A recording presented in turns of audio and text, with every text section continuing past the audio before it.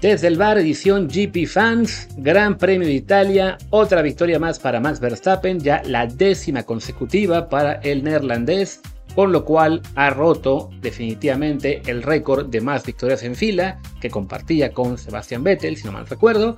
Ya son 10, quién sabe cuántas más van a añadir, porque francamente Verstappen está intratable, pero por supuesto quien más nos importa en este podcast es Sergio Pérez, quien logró un muy destacado segundo lugar, una muy buena carrera del mexicano que remontó 3 posiciones con 3 buenos rebases para así regresar al podio y mantener su distancia, bueno, ampliar de hecho su distancia en el Mundial de Constructores sobre Fernando Alonso, que no las tuvo todas consigo. Fue un día muy flojito para Aston Martin, que solo logró el noveno puesto con Alonso, y a Stroll lo dejaron muy atrás en el 16º.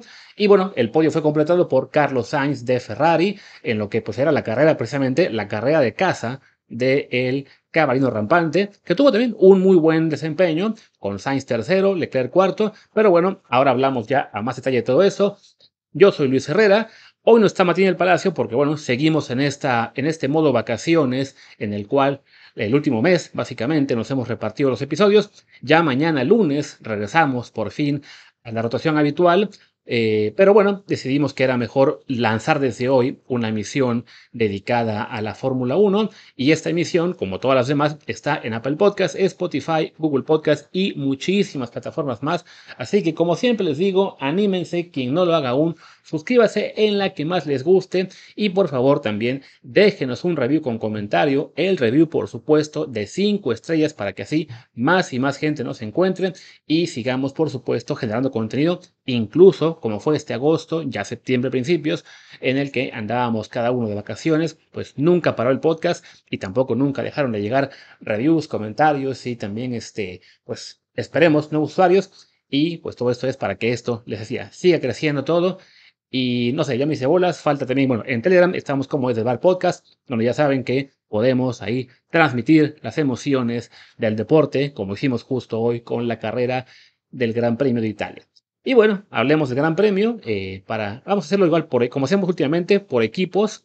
No tiene caso detallar vuelta a vuelta lo que ocurrió, mejor repasemos lo que fue el desempeño de cada equipo. Y claro, pues hay que empezar con Red Bull, que es la escudería superpoderosa, con Max Verstappen obviamente como el robot que está dominando esta Fórmula 1 y con la cual se nos acaban los adjetivos. Y miren que esta fue una carrera en la que para el estándar de Red Bull sufrió. O sea, no logró la pole position, se la ganó Carlos Sainz, el español, con el Ferrari, y tuvo que esperar 15 vueltas, 15 de 51 vueltas Max Verstappen para finalmente rebasar a un Sainz que sí, que se la puso muy complicada en muchas vueltas, pero que bueno, una vez que ya Verstappen se despegó, no tuvo nada de qué preocuparse. Fue de todos modos una carrera en la cual no sacó estas ventajas de 20-30 segundos, pero bueno, fueron al final 6 segundos sobre Checo Pérez, 11 sobre Carlos Sainz y Leclerc. Pues de todos modos una clara diferencia entre el Red Bull y los autos rivales, sobre todo bueno, considerando que era una carrera en la cual no hubo safety cars, no hubo virtual safety car tampoco, ni banderas rojas, creo que ni amarillas. Apenas hubo un incidente ahí más o menos importante, un choque, y de nuevo, para hacer choque leve entre Hamilton y Piastri. Pero bueno, eso no impidió que, pues vayan, no, esto a lo mejor pues evitó que Verstappen tuviera que preocuparse de más. Esta vez tampoco se escuchó que el equipo le estuviera diciendo que por favor guardara el motor o lo que sea. Una vez que él tomó el liderato, se pudo despegar rápidamente de los Ferrari y bueno, como les decía, ¿no? Consiguió su 10ª victoria consecutiva, que pues ya deja su nombre en el libro de récords en definitiva, como lo va a seguir dejando seguramente en más categorías poco a poco. Prácticamente esto le tiene garantizado el título, ya le saca a Checo 145 puntos, faltando apenas 8 carreras, de las cuales creo que apenas hay 2 que tienen sprint. Entonces, pues sí, siendo realistas, no hay manera ya de que esto se voltee, ¿no? O sea, así mañana Verstappen se cayera de una escalera, que no estamos diciendo que eso pase, y dejara de competir toda la temporada, es muy factible que a Checo no le alcanzaría de todos modos el tiempo para remontarle, pero bueno, que es un piloto que les decía, no tenemos ya mucho más que decir de él, sino que es un superdotado, al cual además, por supuesto, Red Bull le ayuda mucho con el mejor carro de la parrilla y un carro hecho a la medida de lo que es su estilo de manejo. Que está bien, yo he visto en las últimas semanas, sí, de nuevo, mucha conspiración, mucha queja de algunos fans mexicanos que, claro, se entiende, ¿no? Nos duele ver que Checo Pérez no tiene básicamente oportunidad de pelear por victorias porque el carro pues sí, se ha claramente inclinado el desarrollo hacia Max, cuando pues pensamos al arranque de temporada que pudo haber ahí más competencia si mantenían este carro balanceado, pero hay que ser sinceros, la verdad es que Max Verstappen sí es un mejor piloto que Checo y bueno, lo demuestra semana a semana con estas actuaciones en las cuales incluso cuando tiene algún fallito, como le pasó por ejemplo en la quali, en la Q3, de todos modos sigue siendo más rápido que Checo y Checo, bueno, lo hemos dicho muchas veces, es un piloto muy bueno, no de la élite de la Fórmula 1, no está en el top 3, top 5 lo veo muy complicado, pero bueno, sí es parte del top 8, top 10, simplemente, bueno, se puede ser muy bueno sin estar a la vez a la altura del mejor, ¿no? No hay nada de vergüenza en esto, ¿no? Me recuerda el caso de Checo a lo que yo despeleaba hace unos días en Twitter con tuiteros que le tiraban mierda a Chucky Lozano, el futbolista, por su pase al PSV, porque decían, ay, ven, al Napoli le importó perderlo. A ver, es cierto que el Chucky no era la estrella del Napoli, pero era el quizá octavo, noveno mejor jugador del mejor equipo de Italia. Eso es mucho más destacado que ser una figura de un club pequeño de México, bueno, de Europa, o un club cualquiera de Liga MX, ¿no? Pero bueno, en la Fórmula 1 lo mismo, ¿no? Vale, Checo no está logrando estar a la altura de Verstappen, pues porque nadie más está a la altura de Verstappen. Quizás Fernando Alonso y también sufriría en este carro, y quizás Hamilton, de él tengo un poco más mis dudas, ¿no? A Checo lo que se le pide es que no se equivoque, que desafortunadamente le pasó mucho esa temporada, tuvo este slump entre Mónaco y quizá, ¿qué se puede decir? Gran Bretaña, en el cual tuvo muchas malas qualis, en las cuales siempre estuvo viniendo de atrás, y lo que Red Bull le pide simplemente es, en la quali no la riegues, que fue el caso de esta, quedó quinto, entendible, sabiendo que bueno, los Ferrari eran muy rápidos, también Russell tuvo una muy buena vuelta, y de Checo sabemos que su fuerte no es la calificación, pero bueno, el quinto era una posición desde la cual se podía remontar, que vaya, si él arranca quinto todas las carreras, es muy factible que en la gran mayoría termine segundo, como fue el caso de esta, con, les decía, una remontada muy sólida, así que dejando de lado poco a poco, primero a George Russell, esto habrá sido, no sé, por ahí de la vuelta 15 aproximadamente, quizá un poquito después, porque si no mal recuerdo fue en la 15 que Verstappen rebasa a Sainz, entonces lo de Checo creo que fue un par de vueltas después, pero bueno, se deshace de Russell, que se la puso complicada y que Checo tuvo que estarlo estudiando hasta encontrar la maniobra para ganar en la recta principal, que lo hizo por dentro, una maniobra arriesgada, muy bien hecha por él. Después, básicamente, repitió la maniobra, también rebasando por dentro para rebasar a Charles Leclerc, para tomar el cuarto lugar.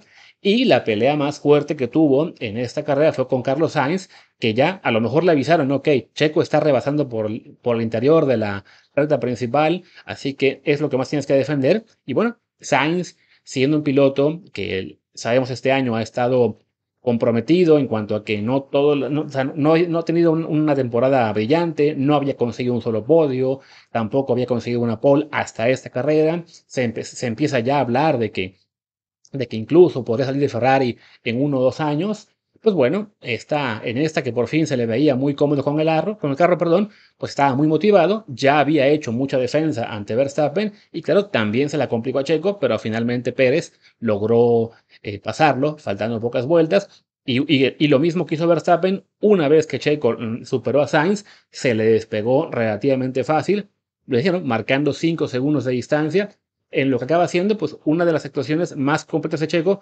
fuera de las 2 carreras que ganó, ¿no? En este caso hablamos de que, bueno, viniendo del quinto lugar para quedar segundo, a solamente 6 segundos de Verstappen, con 5 de ventaja sobre Sainz, es una actuación muy sólida.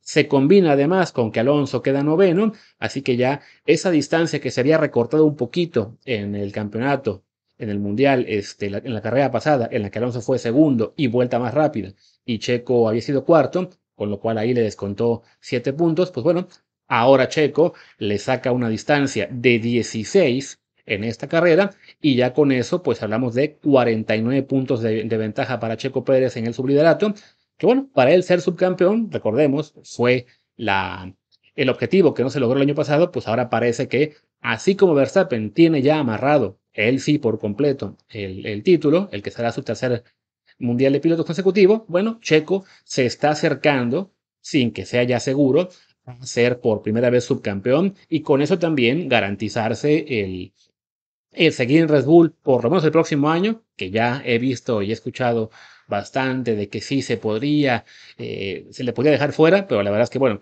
Richardo, que era el peligro más reciente, se lastimó en la carrera anterior. El que entró por él, que es Liam Dawson, lo anda haciendo relativamente bien, así que ahora está más en peligro Richardo de volver a quedarse sin asiento que de poder pelear con Checo. Y Tsunoda, que es el piloto al que yo tengo más temor que quieran subir para quedar por delante de Checo, pues tampoco le ha ido muy bien en las últimas carreras. Así que bueno, para Red Bull y para Checo Pérez es una carrera redonda. 1-2, les diría 10 victorias de Max consecutivas, 15 ya de Red Bull, contando la del año pasado en la última carrera en Abu Dhabi. Y pues un dominio que no se ve para cuándo vaya a parar, ¿no? O sea, las actuales reglas de la Fórmula 1, digamos que lo que es la base de las reglas va a continuar aún en 2024 y 2025, así que es bastante factible que estemos apenas a la mitad de un pentacampeonato de Verstappen, a menos que el próximo año Checo por fin, digamos, haya encontrado la confianza para manejar este carro al tú por tú con Verstappen, pero de nuevo, seamos realistas, es algo muy, muy complicado y no, pues no vale la pena hacer ese tipo de ilusiones. Vaya, sí, lo queremos ser campeón, por supuesto, pero creo que hasta él mismo lo reconoció hace unos días en una entrevista que dio, en la cual, pues sí, admite, ¿no? Él arranca la temporada, primeras 4 carreras, muy parejo con Max Verstappen, ganando 2 de ellas, consiguiendo también la pole position en la segunda y en la quinta. En la quinta, recordemos, en Miami, estaba incluso en posición de colocarse líder del campeonato. Y definitivamente, en cuanto el auto se empezó a mover más hacia Verstappen, le viene a él un bajón moral terrible y termina eso afectándole por varias carreras, ¿no?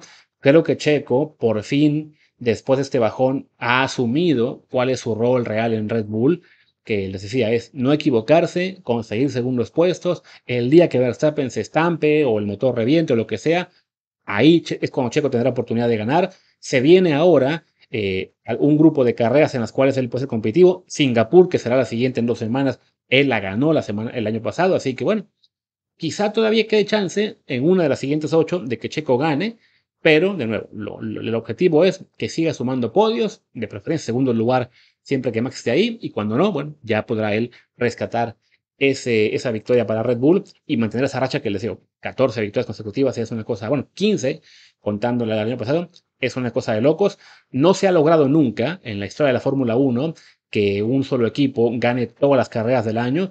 Quien estuvo más cerca fue McLaren en una temporada que ganó 15-16. Ahora mismo no recuerdo el año, creo que fue en 89.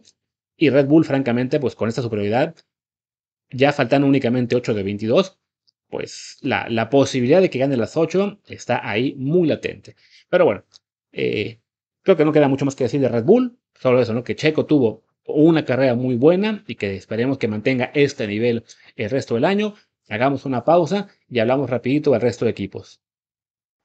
Y hablemos ahora de Ferrari, que bueno, les decía, consigue el 3-4 en una carrera en la que, claro, aspiraban a un poco más al haber arrancado 1-3 con Sainz y Leclerc. Además, bueno, la carrera de Italia en Monza, de donde es la escudería precisamente italiana, bueno, pues había mucha esperanza.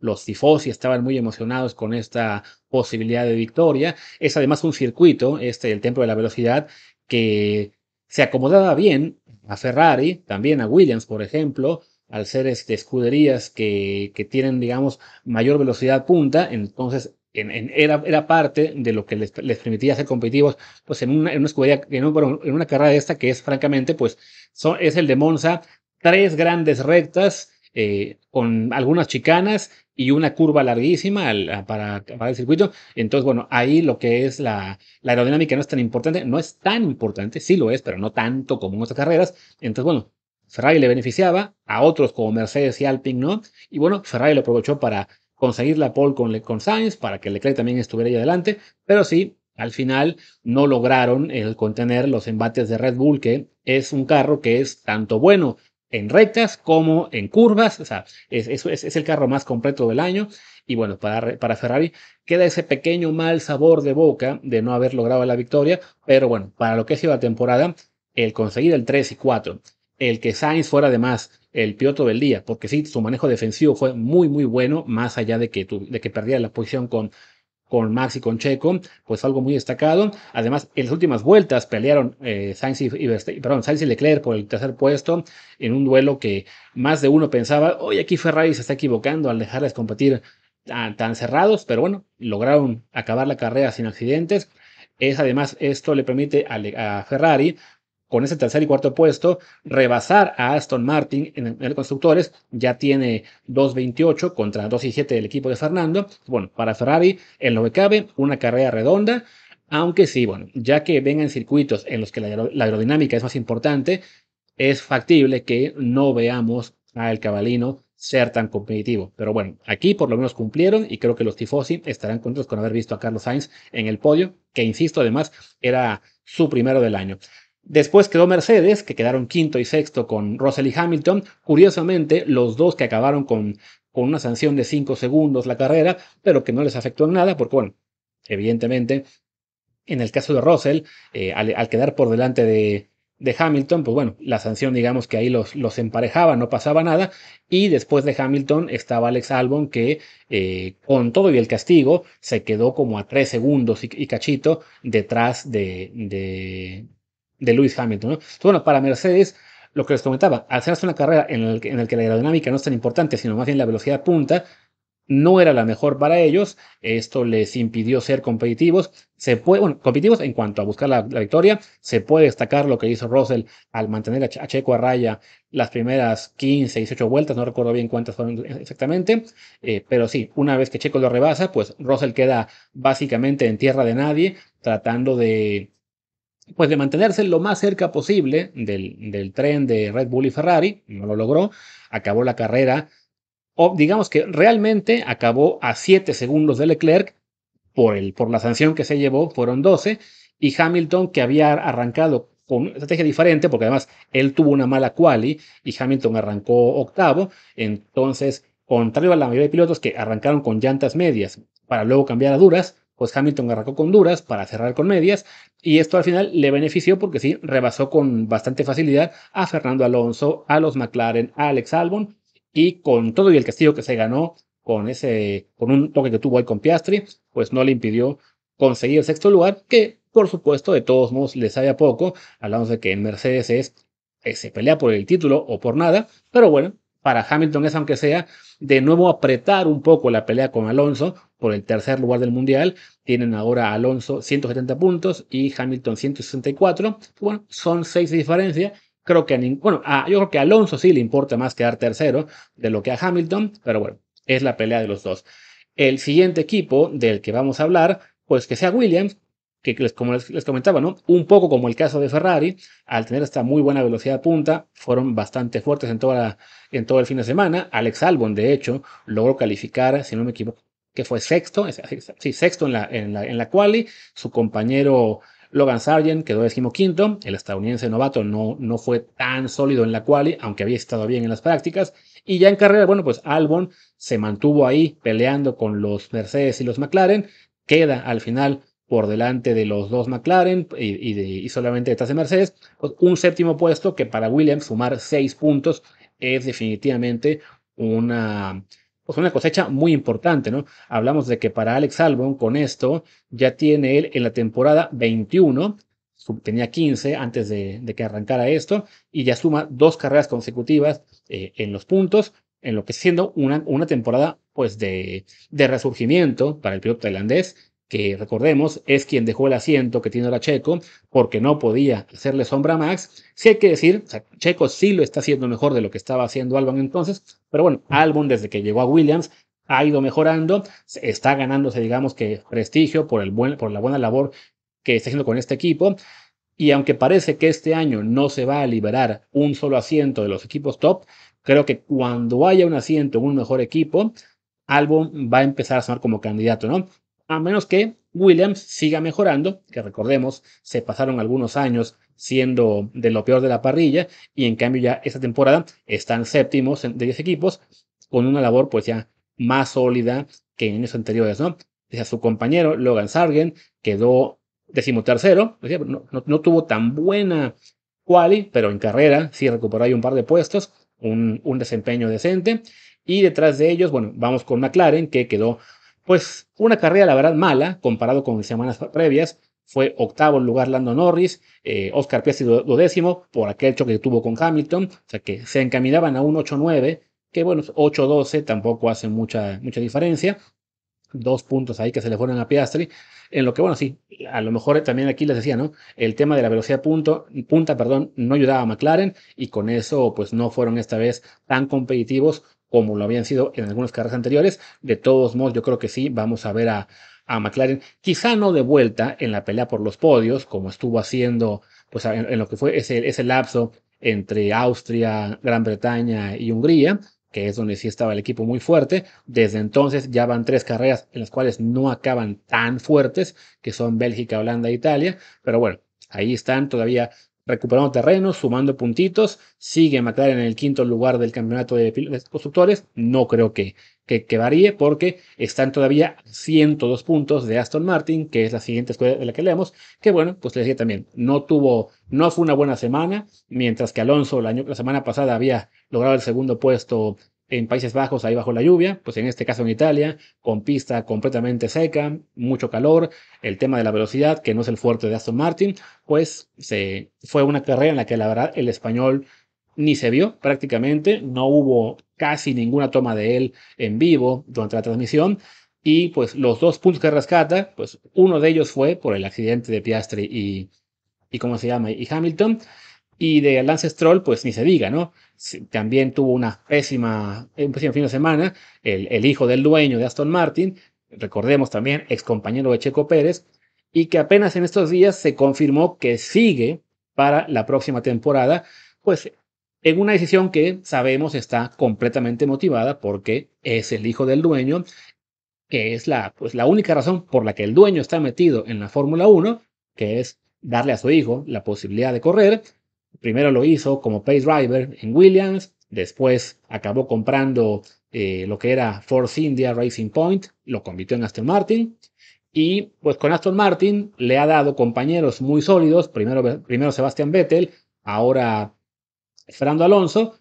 Vettel creo yo que ya estaba acabado cuando fue su compañero, porque ahí como que hasta engañaba un poco a Stroll, que lo veíamos en cuanto a resultados quedando muy parejo con Sebastian Vettel, pero ahora que llegó Alonso, que sí es un piloto de élite, pues se está viendo una diferencia realmente descomunal. O sea, hablamos de que sí en cuanto a la pelea, Verstappen-Checo nos sabe un poco mal que Verstappen le está sacando 145 puntos a Checo Pérez, pero bueno, aún así, esta diferencia del primero y el segundo, y por lo menos se puede decir, bueno, Checo lleva más de la mitad de los puntos de los que lleva Verstappen, pues en la pelea de Aston Martin, Alonso lleva 170 puntos, es el tercer lugar del campeonato, y en cambio Stroll lleva 47 y es el noveno, en gran medida por los puntos que sumó muy de arranque de la temporada.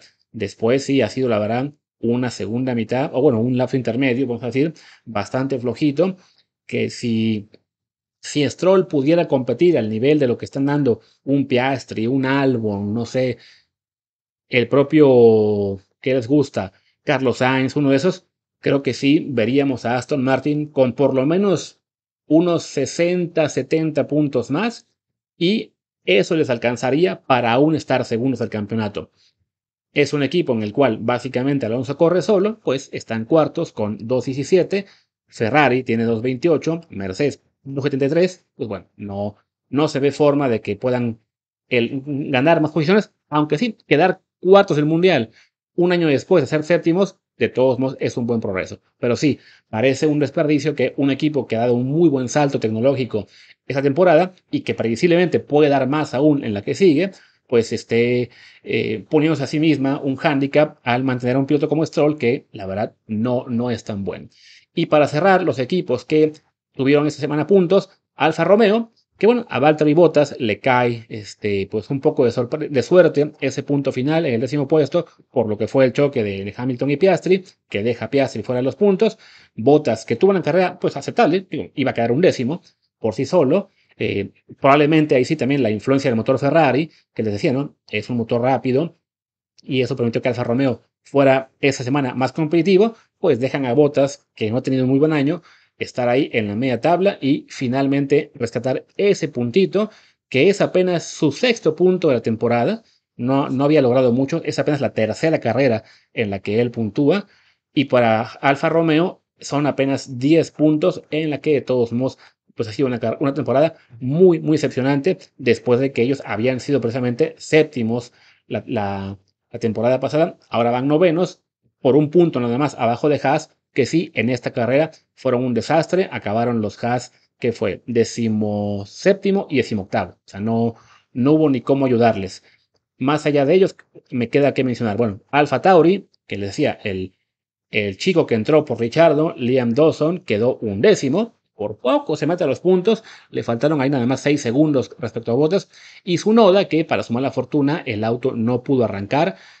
Así que entonces él se quedó fuera de la carrera. Y el último equipo del que puedo hablar es Alpine, que una semana después de tener un podio con Pierre Gasly, pues esta semana su auto definitivamente no estaba para Monza, no tiene velocidad punta, el Renault es quizá el motor más débil de todos los de la parrilla, pues en la quali se quedaron ambos en la Q1 y ya en carrera Esteban Ocon acabó retirándose y Gasly quedó 15º, en lo que fue pues sí, el desempeño probablemente, con todo y que sabía que bueno, que por el tema del motor no iban a ser tan competitivos, pero sí, que quedaran tan abajo en la parrilla fue la verdad lamentable. Y pues bueno, creo que no queda ya mucho más que decir de esta carrera. Ya lo que decíamos, Verstappen está a punto de ser campeón, Checo se mantiene sólido también para conseguir el 2º puesto. Ya también debe estar realmente muy cerca Red Bull de conseguir el Mundial de Constructores. De hecho, si no me equivoco, tendría que hacer cuentas, pero bueno, ahora son 310 puntos de diferencia y quedan 8 carreras. Sí, no creo que sea ya matemáticamente posible que ganen en Singapur el campeonato. Parece más factible que sea en Japón, en la segunda, en lo que será la carrera después de esa, en la que tanto Verstappen como Checo, bueno, más bien como Verstappen como el equipo, puedan amarrar el campeonato. Por lo pronto, bueno, viene una pequeñita pausa de apenas una semana sin carrera, en lo que será el fin de semana del 17 de septiembre, va a ser ahí en Singapur la carrera en la cual decía, Checo ganó el año pasado, y una semana después en Japón puede ser en la que se define ya el campeonato y quedarán 6, pues básicamente de trámite o de ver cómo se reparten los demás el segundo y tercer puesto. Cerremos este episodio, ya les decía, mañana regresamos ya con los habituales, a 2 voces, hablando del fútbol, probablemente de fútbol mexicano y de mexicanos en Europa. Y pues nada, a la gente que nos ha acompañado en vacaciones y que se ha aguantado monólogos por un largo rato, espero que no los hayan, digamos, aburrido demasiado. Sé que es a veces mejor que podamos estar interactuando entre dos, pero bueno, es lo que hay en agosto, sobre todo que, bueno, Martín y yo, viviendo en España, nos vamos pegando un poco a las costumbres de este país, y es un mes en el cual aquí baja muchísimo la intensidad, y de todos modos, bueno, quisimos hacerlo esto, aunque fuera a una voz, pero no dejarlo sin contenido. Pues nada, yo soy Luis Herrera. Mi Twitter, Threads, Telegram, Instagram, todo lo que se me pueda ocurrir es LuisRHA. El Twitter del podcast es Desde el Bar POD, Desde el Bar Pod. Y en Telegram estamos como Desde el Bar Podcast. Muchas gracias y hasta la próxima.